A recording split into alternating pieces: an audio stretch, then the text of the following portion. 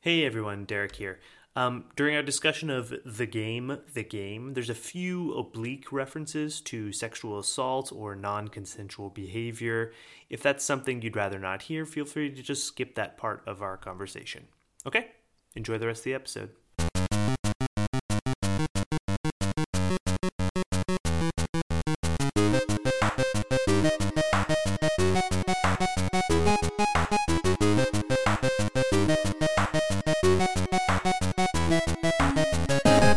Hello, everybody, and welcome to Scholars at Play, a podcast dedicated to the critical discussion of games and their place in society and the academy. My name is Derek Price, and today I've got a special episode and a special guest. So Pascal Wagner is joining me today. Say hello, Pascal. Hi, Eric. Great to be here. Yeah, great to have you. Pascal and I are, we just met in person. We sort of knew about each other online for a little while, but we just met in person at an event called Amaze, and that was here in Berlin. That's where I am right now. We thought it was really cool. We walked around and saw a lot of games together, and we thought, hey, it would be kind of cool to do a podcast sort of breaking down our thoughts about Amaze and reflecting on it and talking more in depth about some stuff that we saw and did. So I'm really happy, Pascal, that you can join me and talk through Amaze. Yeah, me too. Good. So before we talk a little bit about Amaze, Pascal, do you want to just quickly introduce yourself to everyone, and maybe tell us a little bit about your interest in games and the kind of work you've done in relation to them? Sure. So I'm actually a linguist. I'm not really part of the game studies crowd by trade. There is no game studies crowd. It's everyone is always coming from somewhere else. That's how it is. Yeah, that's true. So I didn't do media studies or something. Okay. Like that. So a bit of literature in my bachelor, but I'm doing a linguistics master's program now in Munich at the Ludwig-Maximilians-Universität. And yeah, I have a website basically that's dedicated to linguistics in video games. So that's what I'm doing with my basically more with my free time than actually with my study time. Yeah, and that's more or less how. Sorry, tell the people about the name of this website. It's Language at Play. Either Wonderful. .de or .net if you want to visit. There is also a very small English section, so it's not only German. But there's basically really good ones on there too. And we'll talk probably about one of those essays in English. So. Yeah, thank you. Yeah. It's basically how we both met, or rather how we met online, right? Because you someday you commented on an article of mine on Twitter. What was that article? I forget which one it was. Do you remember? Wasn't it the archival one? It was one of the German ones about that's right. Nintendo shutting down the ROM sites, wasn't it? That's right. No, sorry. It was the one with art. How video games as art, how you can... Right. And thinking about how to archive them and what kind of practices are like... Exactly, yeah. What kind of make them... And this is so funny because I am... part of the reason I came to Berlin was so that I could go to this new computer game archive here in Berlin, which has opened up with the Stiftung für digitale Spielkultur, the sort of foundation for play culture, for digital play culture. And I've been having some trouble actually getting access to those digital copies. But I think when that archive comes together, it's going to be a really exciting thing where people can not only go and see like the physical boxes and maybe play some of the games, but hopefully there will be machines that can actually run all of the old games too. That's the trickiest part. So who knows?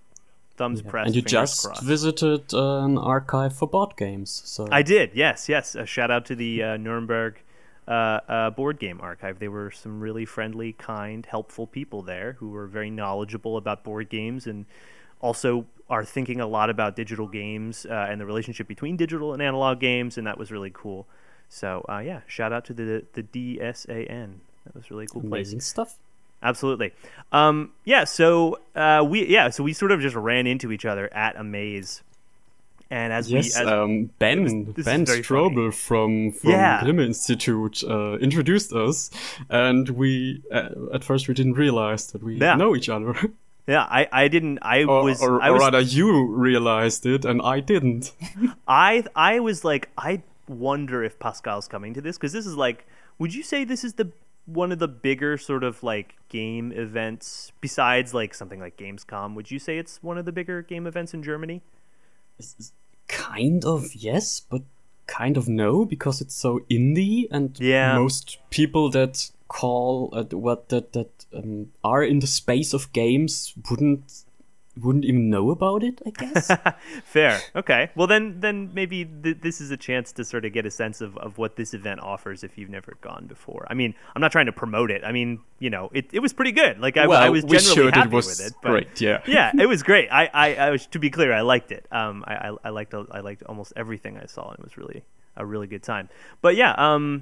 So I guess we had just envisioned this as just sort of a casual back and forth conversation about our experience there, but for people who didn't necessarily make it to a maze, maybe we could set up a little bit of not just like what is the festival dedicated to, but like what did it look like, what was there, who was there, and that kind of stuff.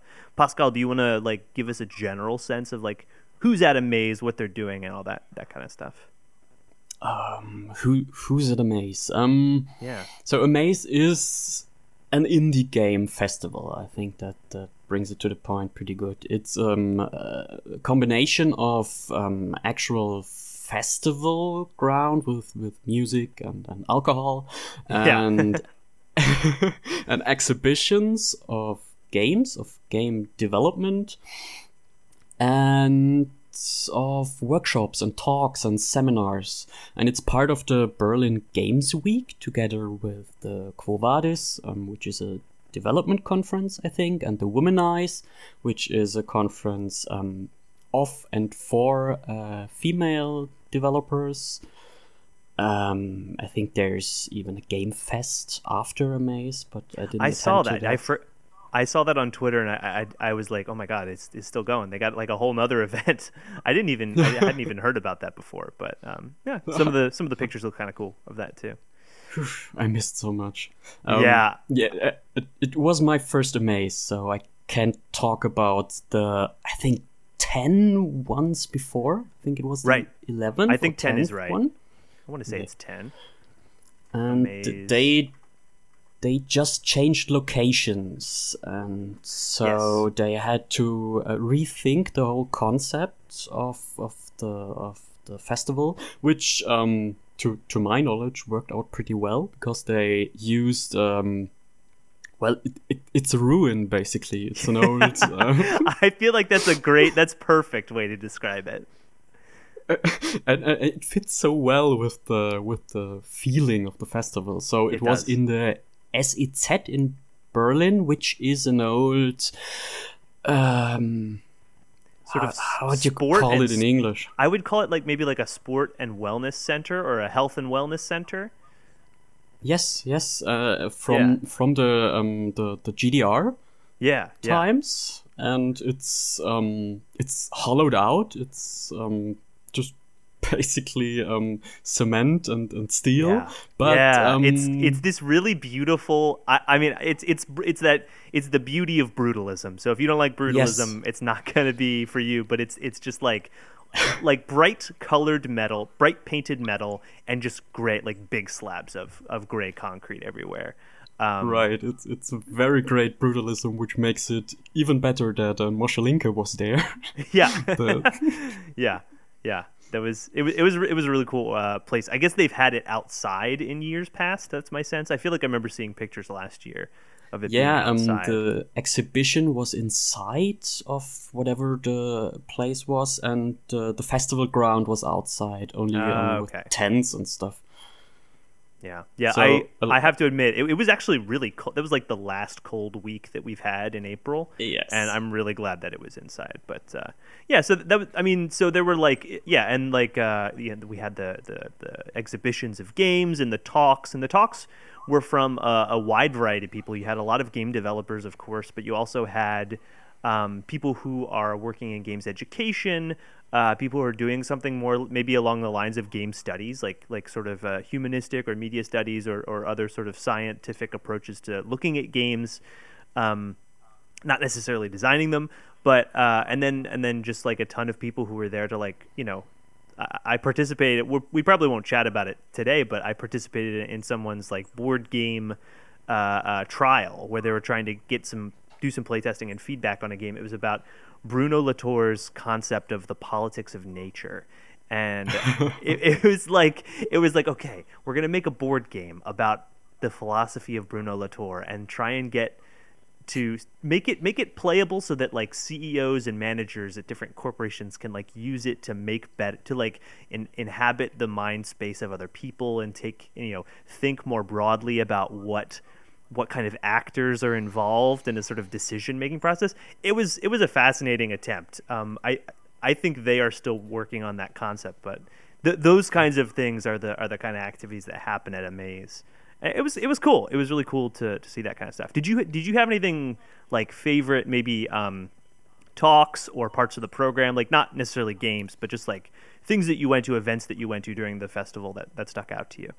I have, and I think we're going to talk about it later. It's the Angela Washko stuff. So the game. We're absolutely going to talk about that one. I think we could. We could just jump right into it. Honestly. Okay. So it's it has been a talk by Professor Angela Washko. I don't remember Wait, I have her card here. She's a professor of art at Carnegie Mellon University, right? Yes. You explained to me where that actually is.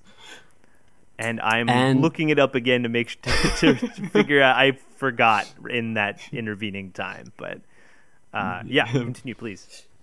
She did a game on pickup artists, on the methods of pickup artists, and she did it in the way.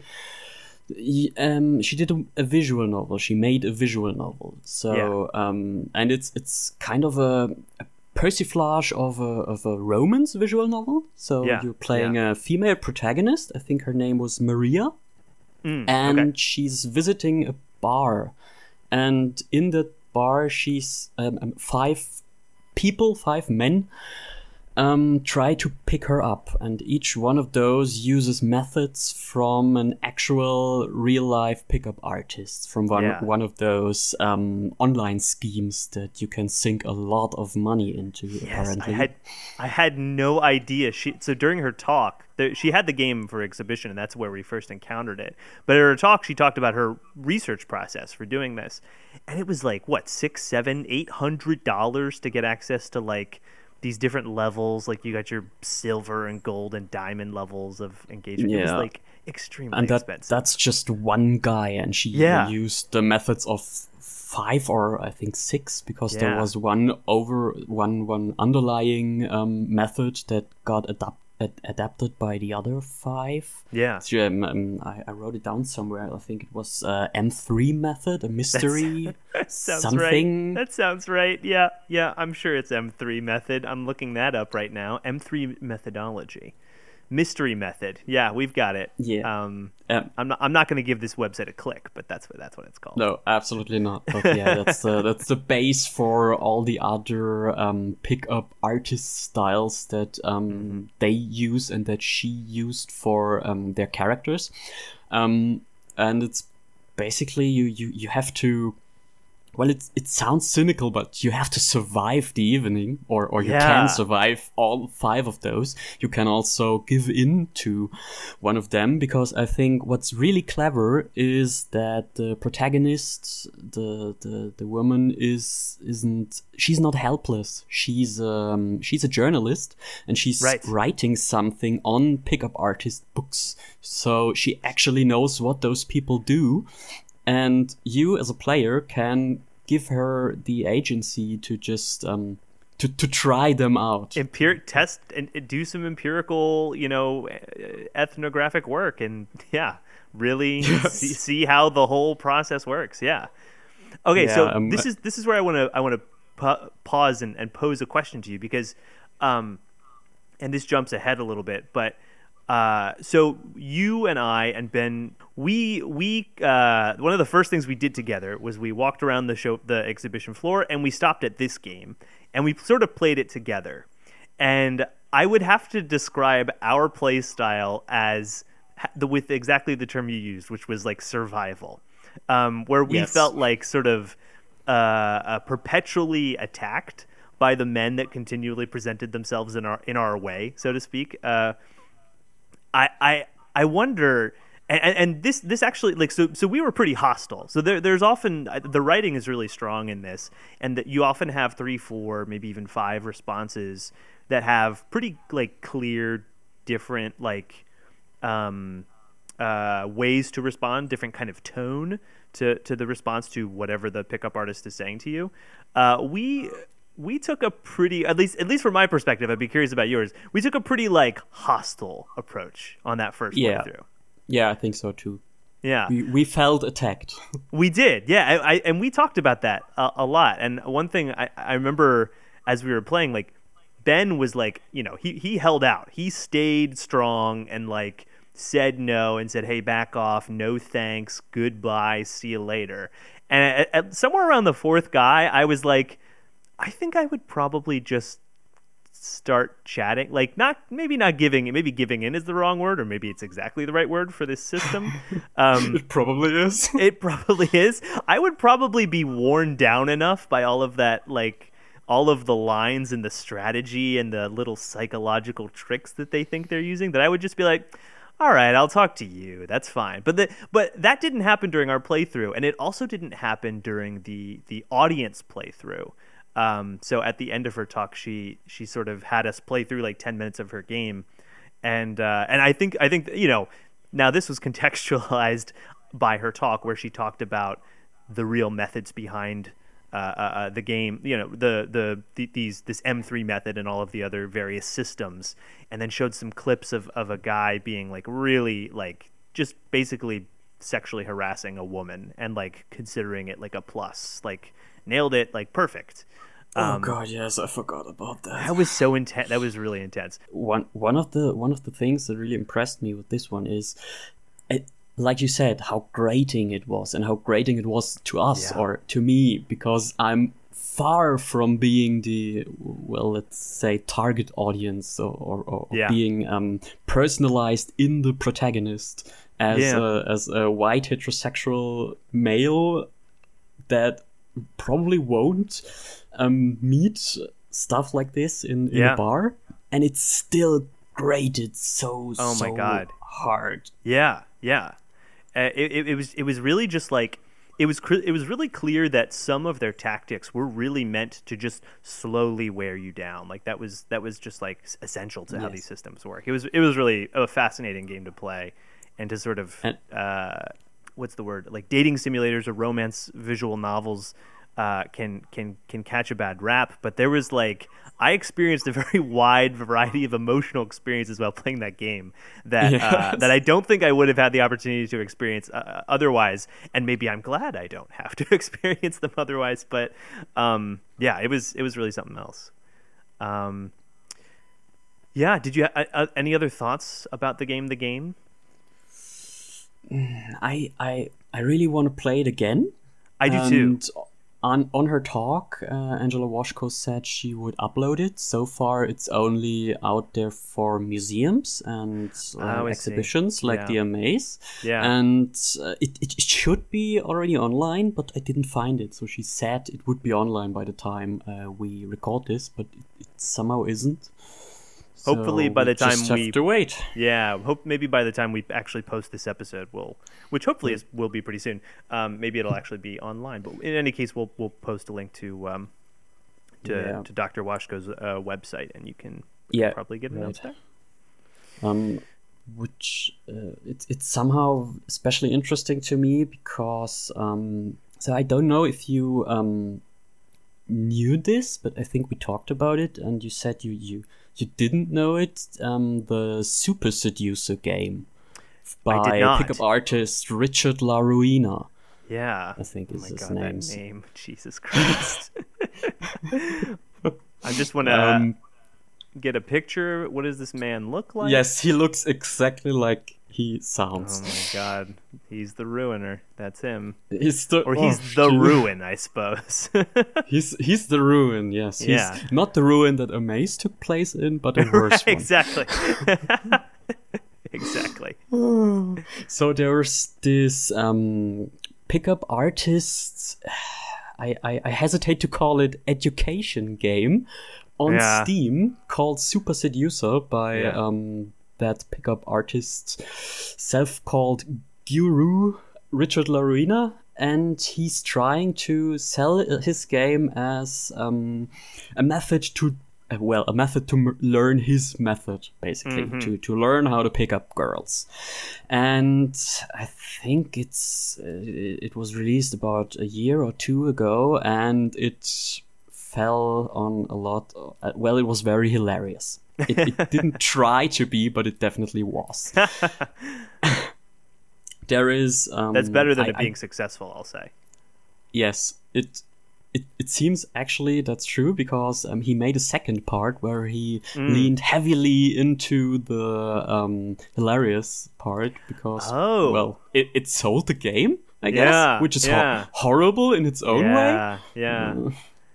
Lean into the sort of campy, like irony players. Yeah, which is really horrible to me, because the second part kind of I'm missing the English word here. He's the second part helps make the first one acceptable, socially acceptable, because you can just go back on the position. Well, it's just fun. It's just games. Which the first one definitely wasn't intended to be. Right. The first one was sort of meant to teach you something in a very like a straightforward sort of educational mode, and the second one sort of pushed well beyond that and sort of got really ridiculous. Is if I'm understanding it correctly? Exactly. Yeah. And the first one was basically the same kinds of ridiculous, just unintentional. So there's I can give you one example. There's a scene in a bar as well, where a woman is sitting on a bench somewhere, and you can choose answers. Basically, you can choose one of 4 answers. Only one of them is the right one, in air quotes, so the one that gets you into her pants. The other ones are bad choices, and one of the bad choices is show her your penis. So you walk up to her and you pull down your trousers, and it's a FMV game, so full motion video. Oh my God. He is doing all the videos with some female actors. Yeah, of course. Actresses, and he's just pulling down his pants, and the whole thing is very hilarious. Oh my God. And very horrible. Yeah. This was something that I was vaguely aware of, like, seduction culture and seduction, whatever they call themselves, coaches or pickup artists and stuff like that. I think the really good thing about Washko's game is that what was important to her, that she described in her talk, was like actually all she was trying to do was not perform some sort of like critique of this stuff, or to say, or do some sort of like do a reading of it, or try and expose something about it. Like, all she did was replicate and like reproduce text from the things that they described themselves. And it was through the reassembly in this game that she had created that I think she was able to bring together all of the elements that most people would find most objectionable, and by contextualizing it so closely to another, it exposes the sort of shtick for what it is, which is this sort of like creepy, like disrespectful boundary pushing. Like it veers into this sort of, really like gray and sometimes not even gray areas with like the how you can treat another, how you can and should treat another human being. So I think the brilliance of the game is just in like just kind of show like, hey, look, this is real. This is just people really do this, and this is literally verbatim how they talk and the things they say, and that gesture is sufficient to sort of it's not the typical just like thing of exposure where you try to reinterpret something or find something as a hidden symbol. It's just kind of out there in the open. It doesn't need to be uncovered, so to speak. Yep. That's what I find so great about it. Yeah. And to the common sense, it should work, and well, I think it works. Yeah, for sure. Cool. Well, that's the game. We saw some other cool stuff. We saw another game. Let's talk about Fantastic Fetus. I think that was another Yes. one that we both really liked. This one was like also this one was more a lighthearted transformation of something that could have been deeply serious, and it's also sort of like a local sort of local political statement as well. So Fantastic Fetus was made by Thomas Feichtmeier. I'm not. I may be saying that more German. It's an Austrian name, yeah. It's okay. Feichtmeier, I think. Feichtmeier, okay. And then Alexandra Jarosz, I think is the way to say it. So I believe, I'm not sure if Thomas is from Poland. He might have been. No, he's from Austria. He's from I Austria. talked to them afterwards for a little bit. Yes, he's okay. from Austria. The development team is from Austria, and Alexandra came to the development team, so she's part of it now. Got it. And she's from Poland. She brought the topic with her. Okay. Yeah, so it was really fascinating, and they were both there at the exhibit while we were playing the game, and they sort of probed us to project a little bit of narrative into their game, which was kind of fun. Mm-hmm. But I think the quickest way to say it is it's sort of this is their description, that it's a pregnancy simulator, sort of in the style of a Tamagotchi, like those little there were these old digital pets that you would take care of, and you'd have to feed them or clean up after them, or do like 2 or 3 very basic things, but you have to constantly take care of them. And then in between taking care of this pregnant woman, you slowly create this dream child, and you slowly piece it together night after night. And it's inspired, both the game and the developer said this, it's inspired by the Black protest movement in Poland, which was a protest movement which happened in 2016, when there was an attempt by the current government in 2016 to try to ban all abortions. And this sort of sparked a lot of reaction and organized protesting from women who sort of took to the streets in black. So that's the Black protest, where that's sort of coming from. Pascal, what did you love about the child that we tried to create? What was your favorite part of it? You mean physical body parts? So I think we had like a unicorn horn and demon wings and a cutesy eye.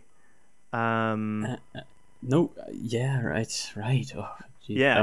You every night the Tama Mama is her name. So That's right, Tama Mama. The mother is dreaming up her dream fetus, while every morning she's watching the news, and her worries grow, because basically you play out those 9 months as 9 days in the game, so you sleep 9 times. And the political situation outside of her home gets worse, basically. It does. So she tries to think of her dream child, and her dream child can be partly or fully, however you want to do it as a player, fungus, or it can be a demon, or an angel, or it can be a tentacle monster. A Cthulhu monster of some sort. Yeah. It's some really clever visual design and some art design that goes into that. I was curious. I wanted to ask you this question.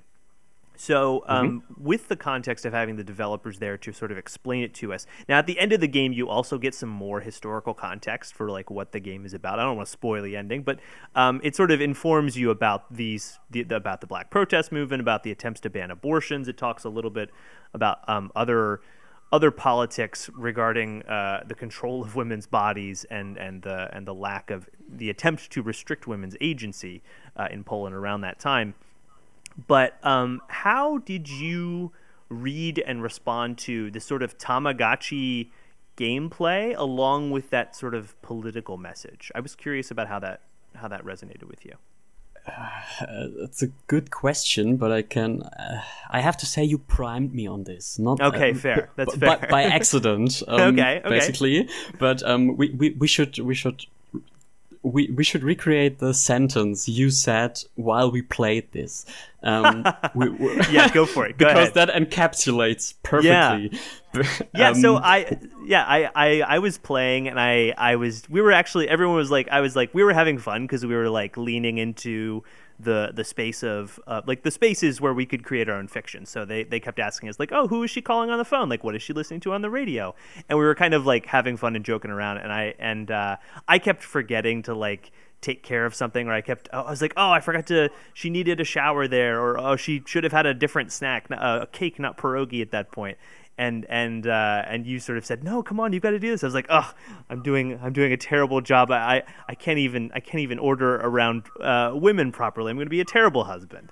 And this was met with good laughter in the moment. And I totally meant it sarcastically because from my perspective, the whole game, the sort of idea of taking care of a pregnant woman as if it is a pet, is just a really like clever and sort of subtle jab at like Polish politicians, or just like, I mean, this is not by any means restricted to Poland. Like if you look at recent attempts in many states in the United States to ban abortions, this is like an active political issue in many countries. That just like the whole game seems to sort of say that, hey, if we just take care of a woman and give them some cake while they're pregnant, everything's just going to be just fine. And I think this game is a really clever way of responding to that.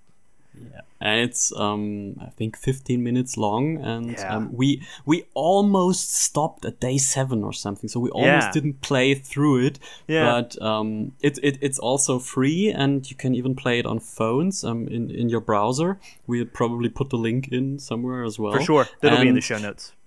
Play the whole game. Play to the end. The end is shockingly powerful. Yeah.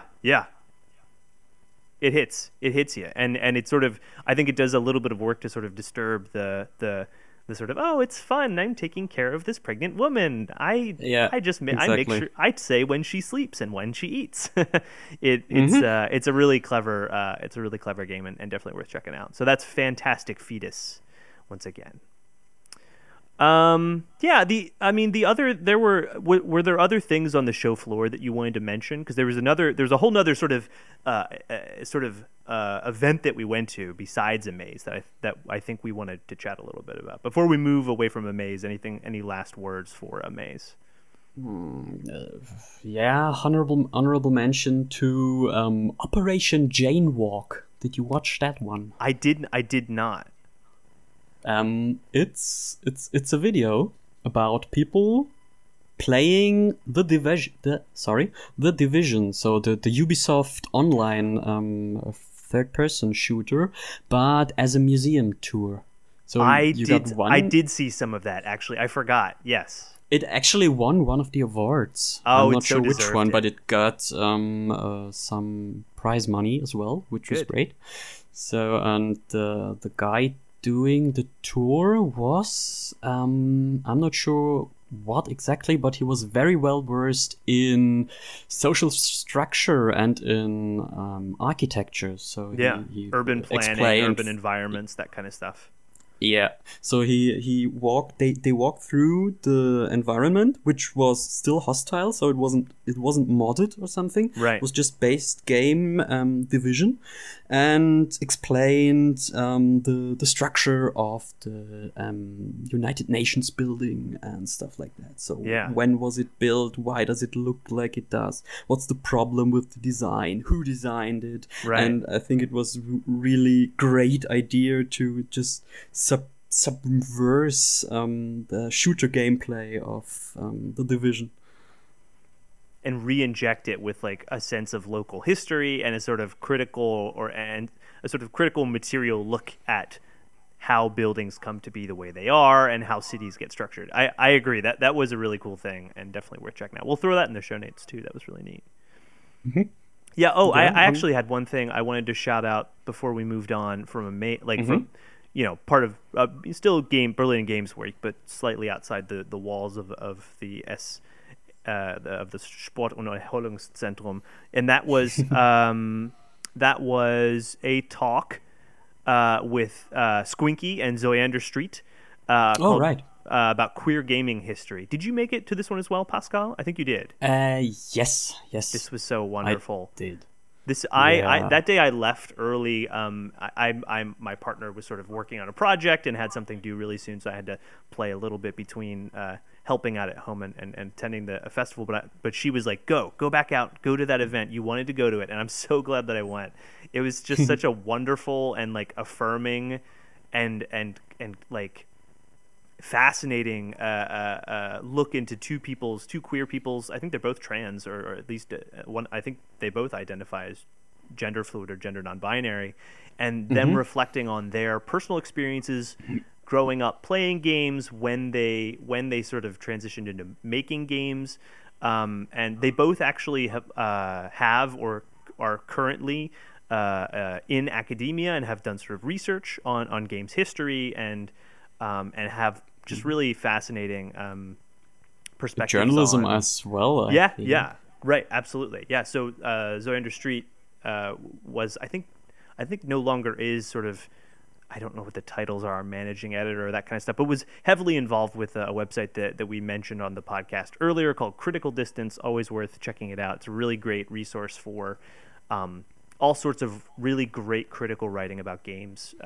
that's come out through blogs, not just through the main channels, but also some really fascinating, like just, things that people post on their own private blog that get sort of archived, and it's an attempt to sort of create a history and a community around games criticism and journalism. So that was a really wonderful event and just made me feel nice and gave me hope, which is a rare commodity for me, at least in these last couple of years. So it's always wonderful to get a I think it can be said of all of Amaze. Every direction of it gave hope to parts of to those people that needed it. There was big crowds of just people playing those experimental games you would never see on any other show floor. So those people got attention and help with their development. There was I think it was called Enter Africa. I think that's the project title. Yes. It's a project from the Goethe Institute in Johannesburg. Yeah. And it's, I think it's 18 games from 18 African countries. Yeah. And I think this summer, so on Gamescom 2019, they will show all their games and combine them in some mega project. I didn't understand completely what that part was, but it sounded really, really impressive. And you could talk to the developers from, I think, Nairobi, where at their maze. I don't know if you were there. I did. I went through their booth like later in the time. Did they make a little sketch of you too? No, oh, they didn't. No. But I've seen that one of the guys painted or sketched the people that talked there. So did you get one? I did. There was one guy. They were doing a little operation. So one guy was there, sort of manning the booth and like talking to anyone who came by and sort of explaining what the project was and like introducing a couple of the examples of the games that were developed or are in development. And there was another guy just sitting in the corner, and I was just like strolling through the booth, and I just said hi, and he just sort of like said, hello, and was like working on something. And then right before I'm about to leave, he sort of walks up and he's like, "Have you seen this man before?" And it's just like a really like one of those like little caricature kind of drawings, but really good of me. I need to figure out his name because I kind of want to use that as my Twitter avatar because it was really good. It was really cute. I think they tweeted them somewhere. Oh, good. Good. I think I've seen some of those, so you might be able to find it. I need to go hunting for that. Yeah, and they even had a talk on one of the panels about, I think, 15 of those 18 games. Yeah. I'm not quite sure. They had 3 sessions, 5 games each. And the developers talked about their part of the games. Some of them even spoke French and were translated into English. Most of the talks, no, all of the talks, I think, were in English. Yeah. And it was really impressive just to hear some stories because, well, a lot of those games deal with daily challenges they have in doing their game development because the internet structure is not as it should be, stuff like this. And it's a sort of different infrastructure that is like more focused on mobile games, and that actually makes the focus of location-based games make a lot of sense for the overall project. Yeah, I'm actually really glad you mentioned this because I think it's really good to shout out to the organizers of Amaze to sort of like intentionally go beyond like the EU and the US to sort of bring developers in from different parts of the world, and to include them in the programming. Obviously, it's like just an invitation is not a magic bullet to like making sure that everyone gets to speak and be heard in the way that they want to. But I think it was really an important gesture, at least at the level of programming for this event. So yeah, another important thing to shout out. He's not the only one doing this, of course, but right. I think he's like the figure everyone associates with Amaze. Right. Storno, Thorsten Wiedemann. Yeah. Who also got the prize at the German Video Game Awards for Amaze. There was a honorable mention prize for the event, which was really cool as well. Yeah. So if you use Twitter or I think mostly they are on Twitter. Follow the AmazeFest account. It's just AmazeFest or Storno with a 0 at the end instead of an O. So they do really, really cool stuff. Definitely, especially if you are able to come to Berlin occasionally. I think they organize quite a few events throughout the year in addition to Amaze. So good accounts to follow. Let's move to a sort of different literal location that we went to on Saturday. So there was actually a whole lot of programming on Saturday. I did not make it to any of it. I had other plans, unfortunately, but I did make some time. And I have to thank you, Pascal, for cluing me into this because you let me know that there was an event at a place called Saftladen here in Berlin, which was really cool. It's an indie game collective that I somehow learned about through Twitter at some point. I think I was just like literally Googling game developers Germany, game developers Berlin, or something like that. And they had a sort of open house and at their sort of shared office space that they rent together, and it's a bunch of different indie game developers coming together and showing, sharing office space and presumably other sorts of resources to work on their own individual projects. We saw a lot of stuff there. What were some of the things that stuck out to you there that you saw, Pascal? So I played 3 things there. I was only there for 2 hours because I had to go to the train afterwards. That's right. I saw Death Trash by Stefan Hövelbrings. By Tailcrafter is the tag his indie game studio goes with. It's a what does he call it? It's a flashpunk game. Yeah. So I think it's a good evocative word. Cyberpunk with a lot of meat. There's one of the first monsters you see is a flesh kraken, so just a enormous mass of meat that became sentient. And it's an action game, somehow partly RPG. It was with some RPG stuff, and it was really impressive because he's doing it completely alone, if I remember correctly. It looks really good. I think he's got maybe one person doing music or something like that, but almost the music, everything. Right? Yeah, I think that was the one thing, but yeah. And he also was really friendly and loved to talk about his game. One game both of us played a lot more was the Fermi Paradox by Jörg Reisig. Yeah. And we played basically a full playthrough of the demo, I think. Yeah. Both of us, you on the PC and I'm on the tablet. Yeah, it's this really cool sort of...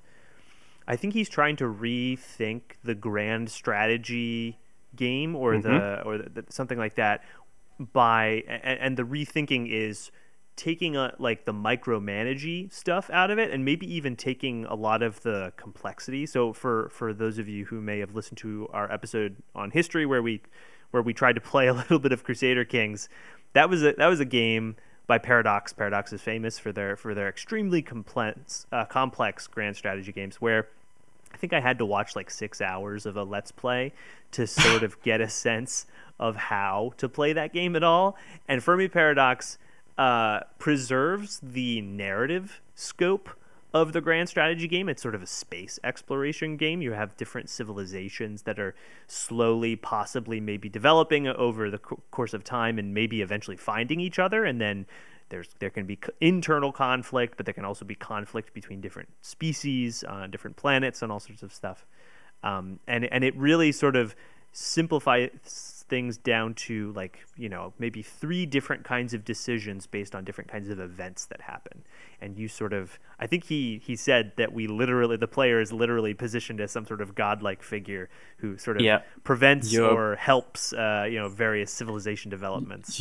You're basically your fate. Yes. I think the resource, there's only one resource to use, are the possibility points. That's you can do actions in the game world. You can manipulate how those civilizations develop by either spending possibility points to do something, or to make them able to do something which is which they shouldn't be able to at this point. You can spend a lot of those points, or you can get those points if you make them do something that throws them back in time, or makes them halt their development. Yeah, it's sort of like you can spend the points to intervene in a situation where something really bad could happen, or you can sort of let a neutral thing happen, or you can let something that is sometimes really bad, sometimes not obviously really bad, like just let them become very militaristic. I guess when I say it that way, it does sound pretty bad to start, but like no one literally dies from that decision. But that's a great example because it was the first. So it's one important point we should make is you don't win by domination in this game. You still win somehow by expanding, like a lot of those 4X games do, but not by domination. You win by spreading as many civilizations through the universe and not having them extinct in the end. Destroy themselves or each other. Yeah. And one of the first decisions I had to make was, do I let the humans who were almost at the point of discovering another civilizations, do I let them develop, I think it was tanks. It was just high-tech tanks, stealth bombers. Sorry. Oh, I had the stealth bombers event too, yeah. And I thought, well, there is, first of all, I was really cynical. There's overpopulation on Earth, and I need the points. So please go ahead and develop stealth bombers. Yeah. They probably won't help you at all in space, so why should the other civilization worry about space bombers? Right. Well, let's just say they had to worry about space bombers in the end. Did they end up destroying themselves? No, none of the civilizations, neither the humans nor the other ones. I think they were fish people. They didn't destroy each other or themselves, but my fish people had a colony, and they had some problems with their piping, and I think the whole colony got extinct in the end. Oh. So, and the humans sent out a colony ship to them, full with stealth bombers. So I never had to see the war played out because the demo ended before that. Right. But I can very well imagine how this colony on the brink of extinction would have faced my bomber squadrons. Yeah. So that was not the intention I had when I gave humans the power to bomb itself, basically. But now, what'd you go do with those stealth bombers? I didn't mean for you to use it for evil. Right. It was just Mitchell and Webb sketch where it's like a scientist who's making the evil death ray, and he's like, I can't believe it's being used for evil. It's a wonderful sketch. I'm going to put that in the description. I was just trying to prune Earth a little bit down. And that I picked. So this is a thing too, where I definitely had. I can't remember what the decision was, but I made what I said. I turned to Jurg and I said, "Well, I just made my first space god fascist decision." And he was like, "Oh yeah, I bet you got a lot of points for it too." I was like, "Yeah, I did. I did get a lot of points for it. I got a lot of possibility points."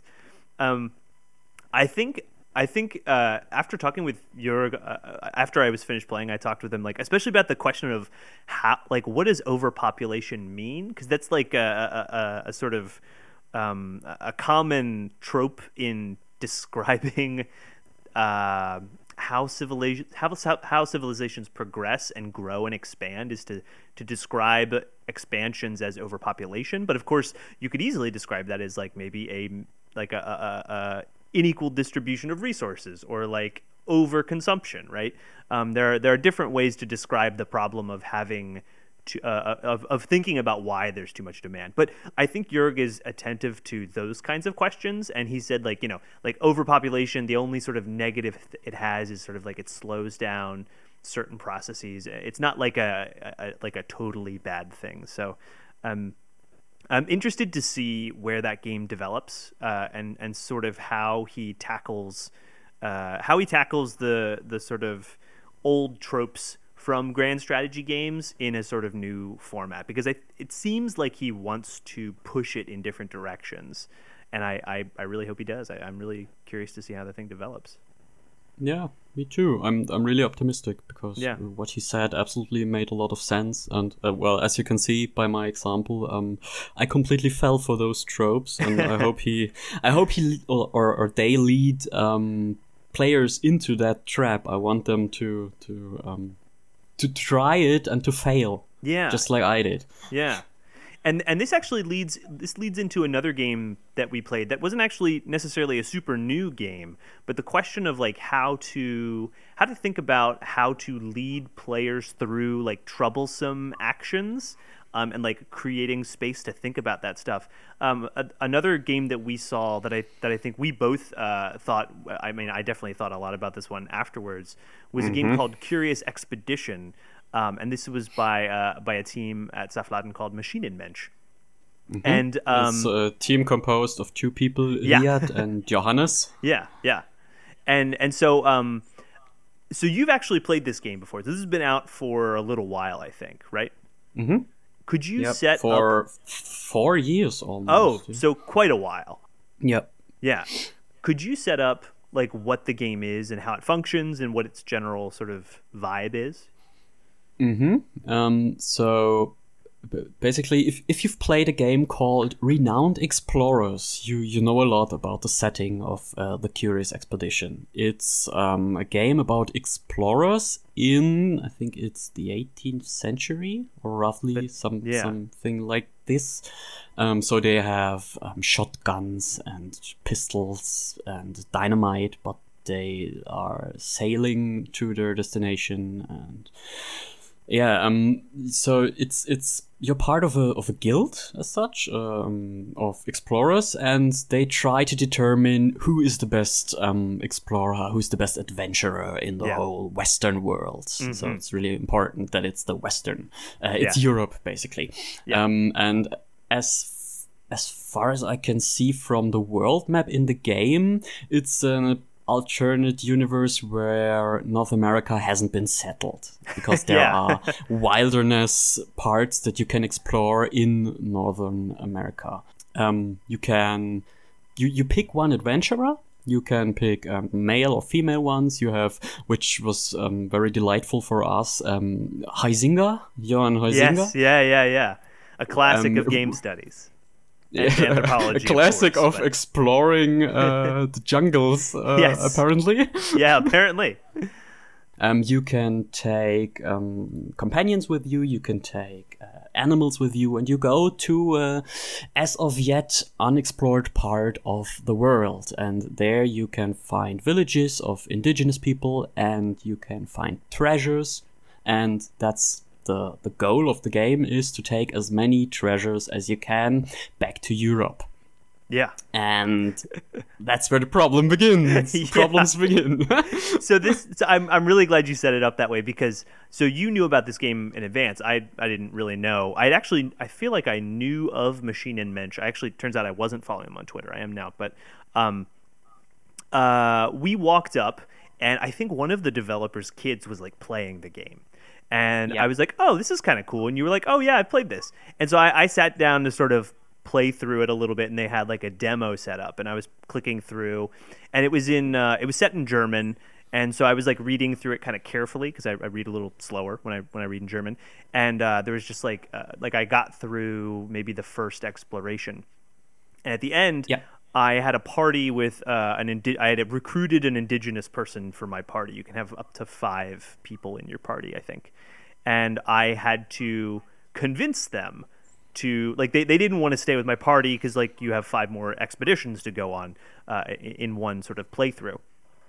And they didn't want to go, and so I convinced them, and I regaled them with all... I can't remember exactly what the phrasing was in German, but like I regaled them with the stories of the civilized world and all of its beauty and wonder and all that stuff. And I just was like throw on the brakes. I was like, wait, hold on, what? And so like I had this moment of like, oh, what? And so I chatted with you. I asked you, it's like, oh, did they ever problematize that? And you were like, not to my knowledge. And we were talking back and forth. I don't exactly remember how this went down, because honestly, all of this is a bit of a blur in my mind now. But the kid was like, "Oh, do you want to talk to like the developers? I'll go get him." Like he didn't get his dad. His dad was like trying to get out. It was the son of Johannes. So he got Riyad to talk to us. Yeah, he brought Riyad over, and we chatted with him, and basically. Without thinking, I kind of launched into an impromptu, like, sort of feedback critique conversation with him. And this was all in German, so my German's fine, but it just adds that little layer of nervousness where I'm like, oh, am I communicating well? Am I, is this also like what is polite in this sort of situation? And I'm curious, like, how do you remember this situation? Do you remember that it going well, medium, not so good? I'm really curious about what you thought about how this all went down. I think you made your points really well. Okay, that's good to hear. I was not directly part of this conversation at that point, but I think it went well in that regard that you told him what you wanted to tell him. So we had the problem we had with this part of the game, because it was only the first part. We talked about the later part just after that.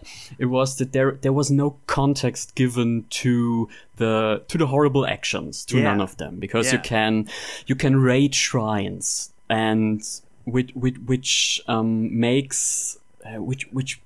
brings different parts of the game world to destruction, basically. You can have a shrine that makes volcanoes go active because you took the idol, and that's what we did. And if you run fast enough after that, that's fine for you, but it's not so fine for the village just next to the shrine, which just got burned up, or all the grass, like all the forests and grassland that have been burned out now. And now they regrow, but you've done some damage.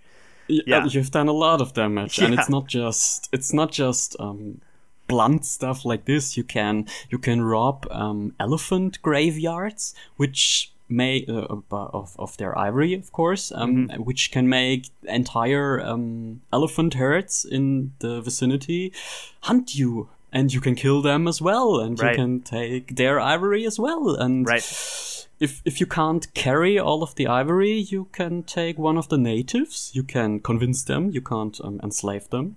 I think that's an important Thank point fucking to God. make at this point. Yes.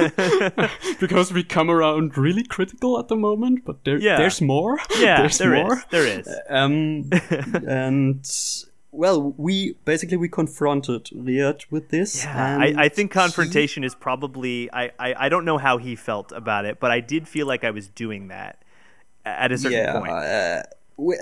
In the later part of the talk we had, we definitely confronted him, but I think it was intentional from me at least. Yeah, because yeah. I wanted to see how he reacts. Yeah, I did too, and it was, and if I can just interject here, it's for me this was like a moment where like the conversation started, and I had just like been in my critical game studies, like kind of analysis mode, where I was like, oh, wow, I just saw a really bad thing that is like really problematic, and it doesn't seem to be problematized at all.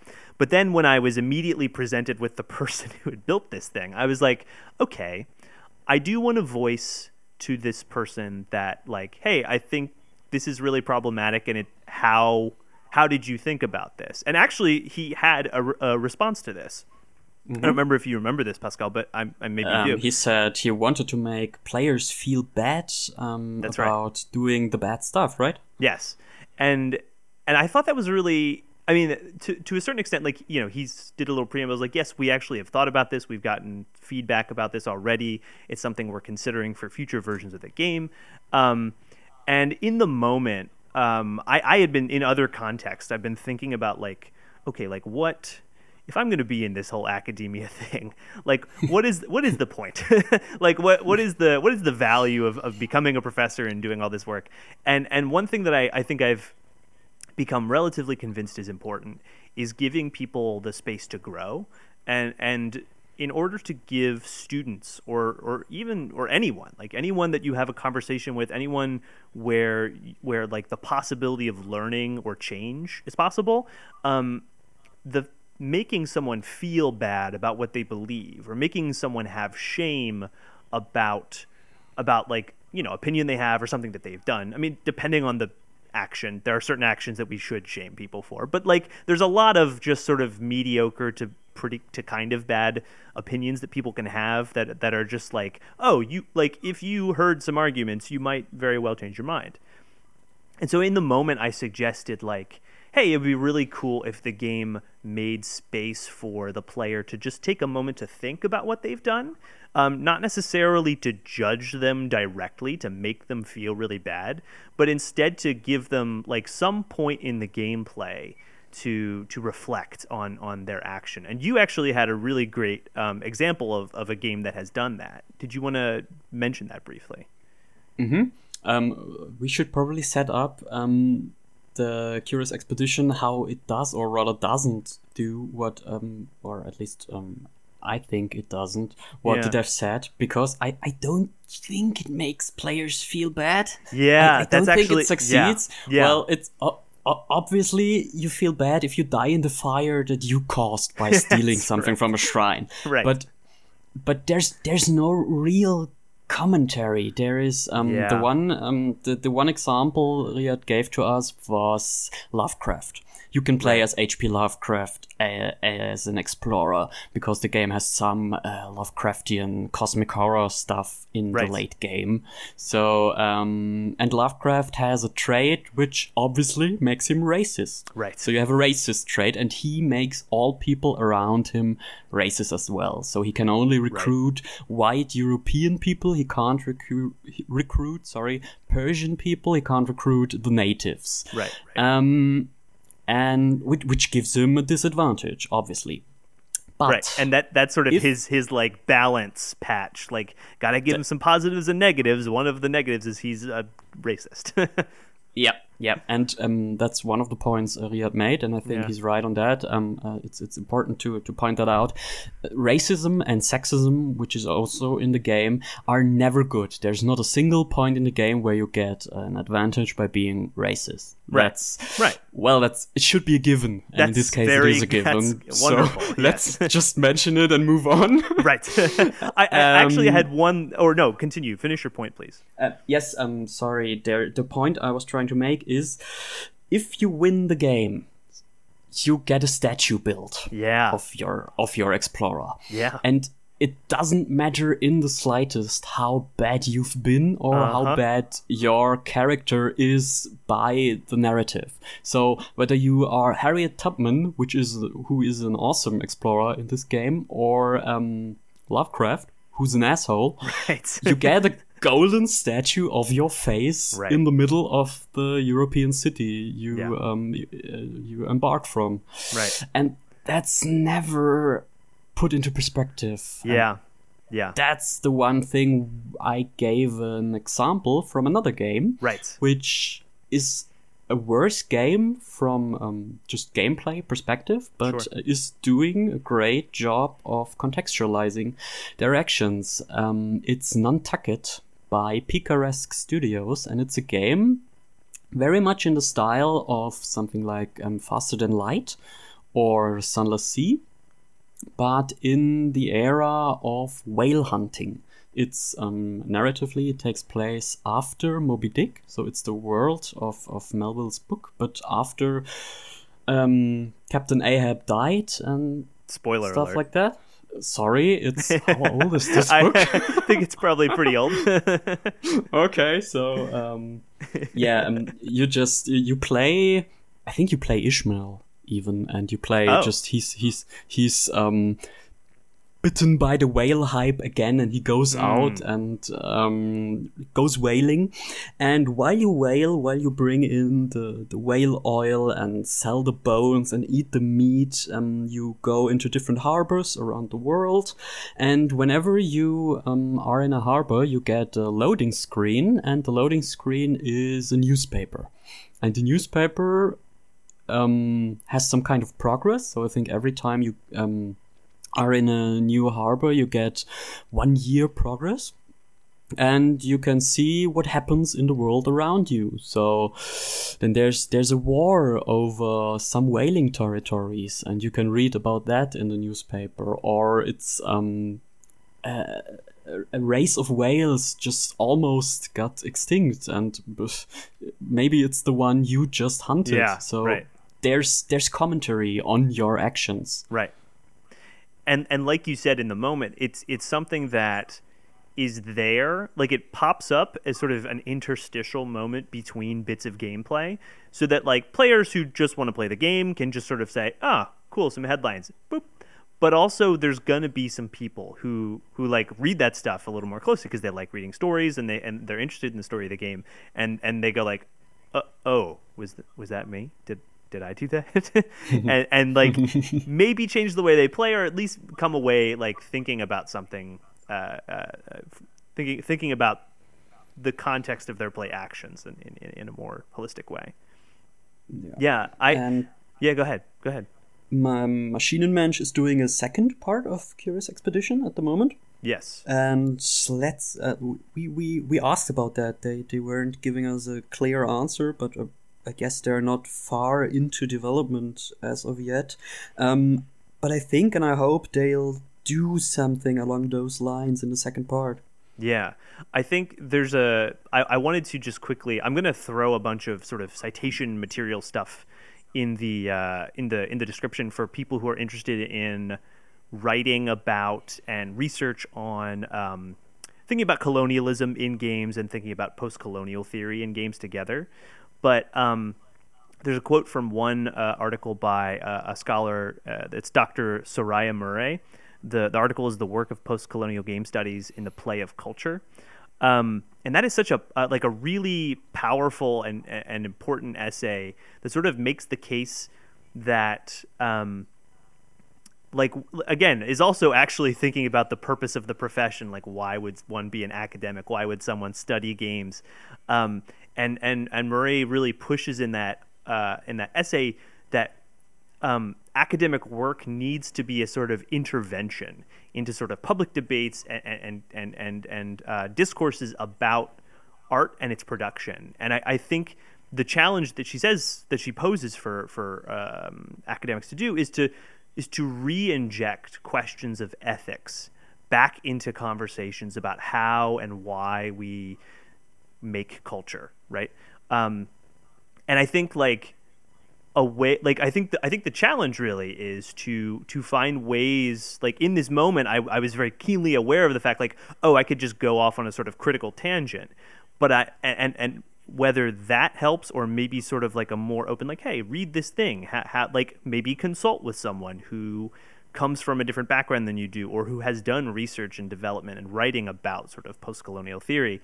Like maybe that's another avenue for solving this problem. The other thing I was just like, Black Panther came out maybe 2 years ago, and I in a moment I just saw this image of like sort of the opposite game of Curious Expedition, where where you play as Killmonger and a bunch of his friends, and you go to all the great museums in the West, and you frickin' get your goddamn culture back, and you take it back, and you bring it back. Like and you contextualize it with different kinds of, you could have all the same kind of cast of characters or whatever, but you instead of exploring exotic islands, you explore Berlin, and like you bring back knowledge of this strange foreign city with bizarre customs to the sensible people back in the in the global South or whatever, like that. Like flip the perspective and allow the player to inhabit someone else's perspective, not the colonizer's perspective, but the perspective of the colonized, and let the player sort of stew in that perspective and get a sense of what the actions of the first game sort of mean. Like that, I don't know. Machine and Mensch, that one's for free if you want. Take it if you want. Make me the Killmonger game. Killmonger's Curious Expedition 2 is what I would love to play from them. Let's see how the second game plays out. Yeah, we'll see. Yeah, I mean, I think that was basically covered everything that I wanted to touch on. Pascal, any closing thoughts before we wrap it up? Not really, no. We talked about all the games we wanted to talk about. Yeah. And you still have some theory, I think. Yes, yeah. Oh, yeah. I just wanted to quickly shout this stuff out. Yeah. So a couple. This is just a quick skim. GameStudies.org is a great resource because it's open. It's open access. So you do not have to be a student or associated with any university in order to gain access to this writing. So, couple pieces I'd recommend if you're interested in thinking about games and colonialism, post-colonialism. Dom Ford's Explore, Expand, Exploit, Exterminate. Affective writing of post-colonial history and education in Civilization 5. Speaking of Civilization 5, I would also recommend a little piece by on the website, a little website called languageatplay.de, where the very own Pascal Wagner has written about civilization and colonialism, and that one's in English, so that one's accessible to a sort of international audience. And then, of course, I already shouted out Soraya Murray's essay. Johan Höglund has a really interesting one called Electronic Empire, Orientalism Revisited in the Military Shooter. That's another one that's available online. And then Suvik Mukherjee has a really great article called Playing Subaltern Video Games Postcolonialism. That's just a taste. There's way more out there. Dive into the bibliographies of those articles if you're hungry for more. But I just wanted to sort of drop a couple of breadcrumbs if anyone was feeling hungry. I'm almost sure there's a curation on Critical Distance for this topic. There must be. There absolutely must be. Again, always if there is, we'll put it in the show notes. We certainly will, yeah. Pascal, thank you so much for joining me. This has been wonderful. Yes, thank you for having me. Yeah, this has been great. If people want to see the work that you're doing again, do you just want to let them know again where they can find that work? Sure. So if you want to follow me personally on Twitter, it's IndieFlock, like the indie games and a bunch of birds. Yeah. Which is personal stuff mostly, and a lot of Devil May Cry. So that's you sold me on Devil May Cry in a way that I had not been sold before. I mean, the gifs and the images were good, but you really sold me on that. Oh, great! I love it. There's also the most recent article on Language at Play is on Devil May Cry as well, on the name Sparda, which is one of the important characters in that game. You can also follow Language at Play on Twitter.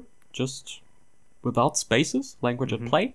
For linguistics and game studies, I'm trying to do a lot of science communication with this one. So I want to show you that linguistics are boring because most often they look like it. I also have a team which does really, really cool work in gender studies, for example, and cultural history. And all of it with a very, journalistic approach. So not a lot of quotations, no boring... no big, yes, long theory explanations. It's a smart move. It's a smart move if you want people to actually read your writing. Yeah, let's see if it works in long term. The site has been up for 1.5 years, and so far it's nice. So it's languageatplay.de or languageatplay.net if you want to visit. We also have an English section, as I said. It's just at the top. You can't miss it. And it's a little bit smaller than the German section. I sincerely apologize. If you wanna take part, just send me a message. Yeah, cool. Right. And no Patreon. No Patreon. Do people give money to game studies? Yeah, grad programs will sometimes give you money to survive. Yeah. Yeah, that's true. I meant the general public. Yeah, I don't know. Probably they could if you ask. Maybe they will. Do you have any Patreon affiliation? We do. We have a Patreon, and I absolutely have to shout out our distinguished colleague, Patreon supporter, Carol R. If you do want to support the show, I would just say support someone else because they probably deserve the money more than Scholars of Play does because we're not updating quite as regularly. It's been a rocky year because I'm sort of abroad, and it's been more difficult to coordinate schedules across the ocean and in different time zones. But you're so busy wearing lederhosen and eating right, and pretzels. Just drinking beer and eating pretzels and just doing really sort of traditional German things. It's been tougher to organize, but support some other cool people too. But if you're interested, it's patreon.com/scholarsofplay. A quick shout out and a thank you to Visager for the use of their music. I don't know which song we'll use, but we'll use one of the ones that I've asked to use, and they're really great. You can see them at you can check out their music at twitter.com/Visager music. If you have questions, thoughts, comments, please feel free to contact us. Obviously, you've already got Pascal's Twitter, and you could check him out there. But also, you can check me out on Twitter at digital_Derek, or just send us a good old-fashioned email at scholars@playpodcast@gmail.com. Do people still use email? I don't know, man. I think they all just use them so that they can use other services like the one we're using to talk to each other right now. Hey, Pascal, it's been a delight having you on, and thank you so much for coming on to Scholars of Play. Thank you so much. And you'll hear from the Scholars at Play once again. Don't you worry. We'll see you in the future. Take care. Yes, please. Bye. Bye.